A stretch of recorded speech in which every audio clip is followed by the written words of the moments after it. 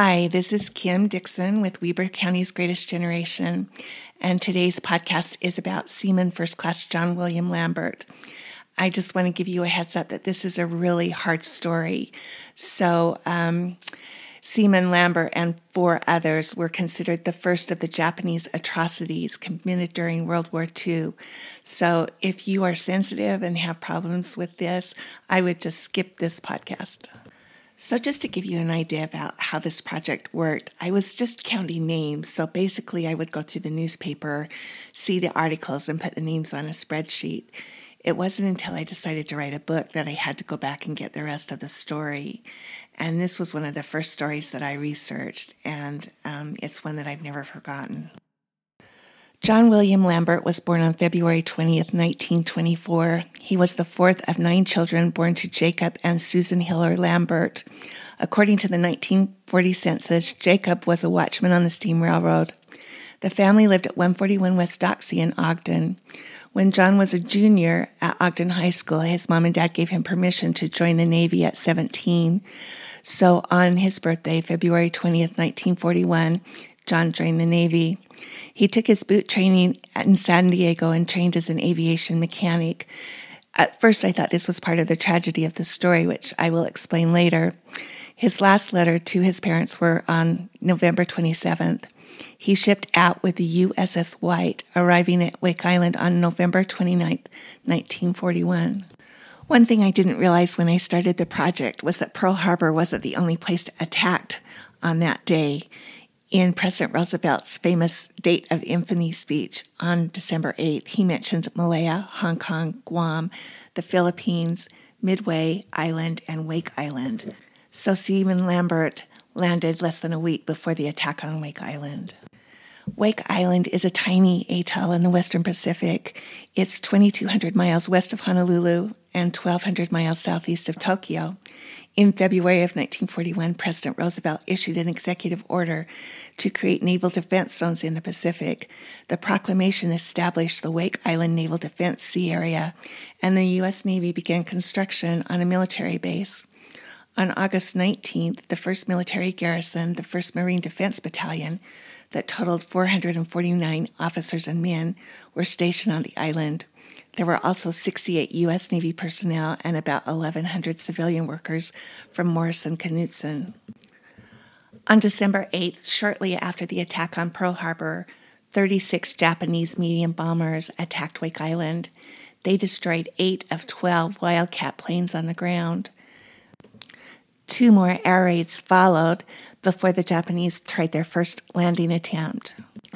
That first attempt failed, inflicting heavy losses on the Japanese. But it was only a matter of time. The Navy was unable to send any help because of what was going on in Pearl Harbor, and so those on Wake Island were alone. Afterward, it was called the Alamo of the Pacific War because the hopelessly outnumbered and outgunned defenders mounted an extraordinary resistance before finally succumbing to the Japanese superior numbers. And on December 23rd, the Japanese took control of the island. On that day, the Japanese took 1,600 prisoners, 450 military, and 1,150 civilians. In January of 1942, they would be placed on a prison ship called the Nita Maru. On December 24th, the Standard Examiner reported that Wake Island had apparently fallen to the Japanese after a long resistance by the Marine garrison against 13 attacks, which cost the enemy 4 warships and several planes. It is known as the first American victory in World War II. On February 19th, it was reported that Lambert and 4 others from Weber County were listed as Japanese prisoners. Private Don Manning, a Marine from Hooper, another Marine, Private Max Dana of 330 Cross, and 2 civilian contractors, Charles B. Mayberry of 11128th, and Mark Streeter, who lived in Lewiston, Idaho, the son of George C. Streeter of 490 30th. The Navy explained that the exact status of all individuals could not be verified because of interrupted communication during the battle. The truth was, with the exception of 98 civilians who stayed on the island and served as forced labor, the rest were loaded on the ship and headed to a Japanese prison camp. In November of 1943, the Standard Examiner reported that it had been 2 years since the Lamberts had heard from their son, and he was believed to be a prisoner of war. In October of 1944, Seaman Lambert's parents were presented with a presidential citation and the blue enameled star on ribbon bar for the Wake Island battle. After the war was over, Japanese prisoners began returning home, including the 4 other prisoners from Weber County. In desperation, the Lamberts started visiting returned POWs to ask them if they remembered John and knew what happened to him. Several of them remembered John being on the prison ship, and then one day Japanese officers came down and asked the prisoners if there was anyone who had any aviation experience. 5 stepped forward and went up to the deck and were never seen again. In December of 1947, the Associated Press broke the story of what had happened. As those 5 prisoners came aboard, 4 were immediately beheaded, 1 was bayoneted, and their bodies thrown overboard. The worst thing about this story is that when the Standard Examiner got the Associated Press dispatched, they called Mrs. Lambert for a comment. She did not know what they were talking about, and so they read the story to her. She found out over the telephone what had happened to her 17-year-old son. So this is the story that I wrote in the book, but as I was looking back to find some dates for this podcast, there's new information out there about what really happened. On January 22nd of 1942, the Japanese commanding officer announced that 5 POWs were to be killed as retribution for those who died in the attack on Wake Island. The 5 names were predetermined, and at 3 p.m. they were brought up to the B deck, and they were left there for over an hour. Nearly an hour later, the ship's loudspeaker gave out an invitation to the crew. The execution is taking place now. Everyone come. Everyone is free to come. 150 Japanese assembled to witness the execution. Lieutenant Saito appeared in full Navy uniform.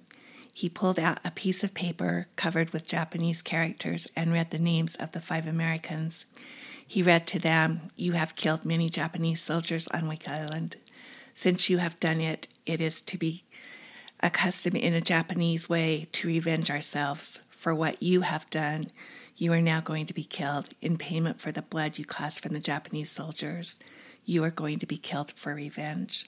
You can pray now to be happy in the next world in heaven." The 5 who had been on the deck for over an hour with only the clothes that they had on their back when they were put in the prison ship were each called one by one to come up and kneel on a mat. One by one, they each knelt on a mat with their head over a box and were beheaded. Their bodies were thrown into the ocean. Each of them was killed by a different Japanese officer. As I said before, these are considered the first of the Japanese war atrocities. After the war, they held a war crimes trial, and those in charge of the Nidamaru were sentenced to death. The 4 who committed the beheadings were sentenced to life with hard labor. They were later granted clemency. Of the approximately 1,600 American prisoners, 1,378 returned after the war. And here's another FYI for you. On October 5th, 1943, the Americans were landing on Wake Island to take it back. Those 98 who had been held as slave labor were taken to the north of the island where they were executed by the Japanese. 17-year-old Seaman Lambert is memorialized on the World War II Place of Remembrance plaque in the Ogden City Cemetery, and he also has a headstone in Memory Grove in Salt Lake. This has been really hard for me, and I wasn't sure that I should even do a podcast about this, but I decided that we needed to remember Seaman Lambert. So join us for the next podcast with another amazing story about a war hero named Major Floyd Pell. Thanks for listening.